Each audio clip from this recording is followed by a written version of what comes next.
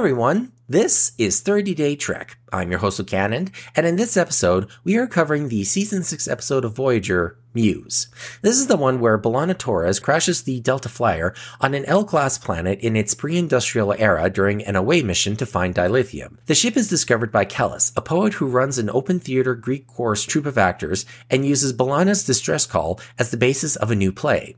This play pleases their wealthy patron, a nobleman who asks for another one in a week, and in exchange for helping B'Elanna fix the Delta Flyer and get the subspace beacon online, Kellis learns more about the Voyager Eternals and uses this as the basis for their next play in hopes that it'll avert an oncoming war. Muse is an episode of Voyager that I feel deserves to get a lot more attention for what it accomplishes. Written by Joe Menosky, this is an episode that very much fits within his wheelhouse as the writer who wrote the Star Trek episodes that had the more out-there concepts. His most famous episode of TNG was the Season 5 classic Darmok, which introduced the Tamarians, an alien race that communicated via metaphor and has probably taught more people about Gilgamesh, the oldest recorded story in human history, than every high school English class and university literature course. And in this episode, he uses the framing device of a Greek chorus theater to basically break down a Star Trek episode to its essential parts and put it back together in a classic style, as well as do a meta-commentary on modern-day storytelling via television, as seen with the scenes of the actors as they go off script and try to understand the Voyager Eternals they're portraying, and Kellis himself being admonished by an elder actor who tells him to find the truth of his story and not be lazy and rely on manipulation, to which Kellis says that modern audiences demand excitement and passion. And when Kellis brings B'Elanna to their rehearsal and she sees for herself what Kellis has done with Voyager, she expresses skepticism over what he's trying to accomplish. What did you think? Captain Janeway kissing Commander Chakotay.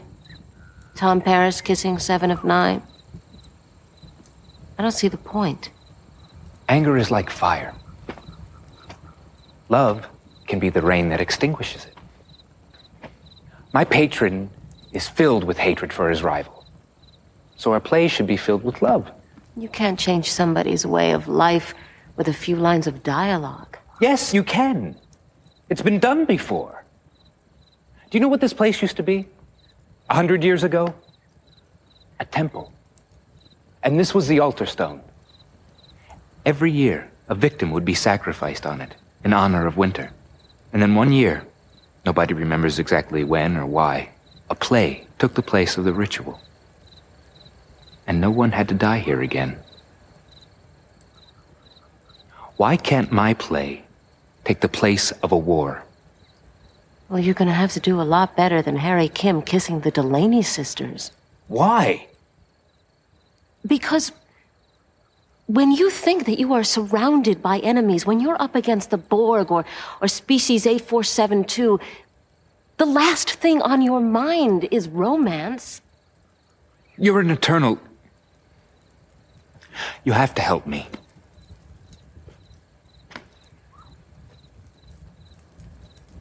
I'm sorry, Kellis. The Borg. Tell me more about them. They're soldiers, part of a vast army.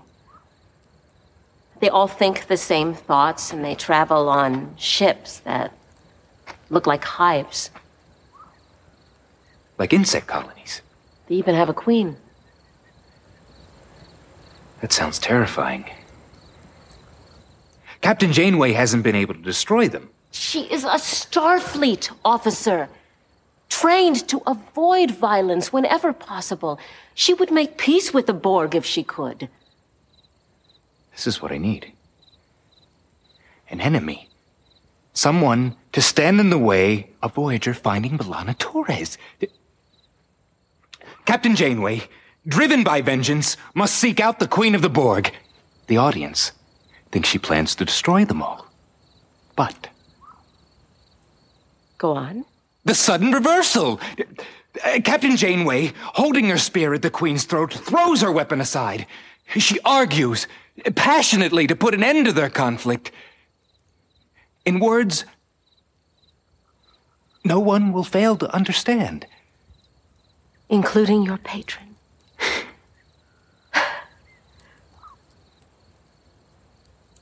It's much better than all that kissing. When it comes to Star Trek as a whole, I was never a fan that focused on either the scientific accuracy, which always felt more like a pretense than anything else, or the minutiae of the ships, the uniforms, and ranks that so many other fans obsess over. And unless if it's particularly egregious, I've learned to let go of continuity and whether or not everything lines up, since trying to do that with 900 plus episodes and 13 films over 57 years will drive you insane. I've always focused more on the stories themselves, the morals, meanings, and messages that each episode and film were espousing, and the characters and their journeys that they were on. That is what makes Star Trek part of our modern day literature and mythology, which is why Nick Meyer had the Moby Dick runner in Wrath of Khan and the constant Shakespeare quotes in The Undiscovered Country, and why in this case, Minowski has the framing device of a Greek choir complete with half masks on sticks that, if you look closely, has B'Elanna's forehead ridges, Chakotay's tattoo, Seven's implants, and Janeway's hair. In taking the familiar story of the shuttle crash episode and transplanting it back to the equivalent of ancient Greece, Muse demonstrates the necessity and power of storytelling and its ability to change minds and shape humanity. As for the episode itself, the Memory Alpha page on this episode was pretty light in terms of trivia. The most noteworthy things about it was that this episode was Emmy nominated for Outstanding Costumes in a Series, which was typical of the franchise in that the majority of the Emmy nominations that I got over the years was in the technical categories. This episode was a favorite of costume designer Robert Blackman, who asked Mike Vehar, the episode's director, if he could show off the numerous togas and shrouds as much as possible.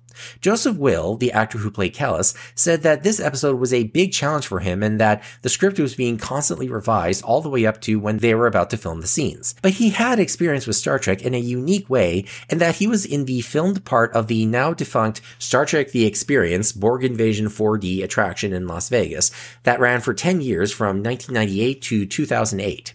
He would then later show up on Enterprise after being one of the final two actors considered for Trip. Character actor Bingo Strikes Again as one of the chorus members is played by Tony Amendola, who played Bratak on Star Trek SG-1 and Geppetto in Once Upon a Time. As for the scenes on Voyager as they search for B'Elanna and Harry Kim, the moment of Tuvok falling asleep on the bridge as he had been awake for 10 days straight was a humorous moment that worked for me. And my only real complaint about the episode is that the side character of Lena, the actress who becomes jealous of B'Elanna, was an unnecessary character beat that the episode could have cut out and not lost anything. It's a manipulation that the elder actor would have called out. But despite that one character development that went nowhere, Muse is a great episode that touches on the role that Star Trek plays as part of our modern mythology and the importance of storytelling, which the franchise will touch on again in an episode that I'm planning on covering. Join me tomorrow when we go back to the 2150s with Enterprise and what I feel is the only legitimately good episode of that first season. Live long and prosper, and also live well.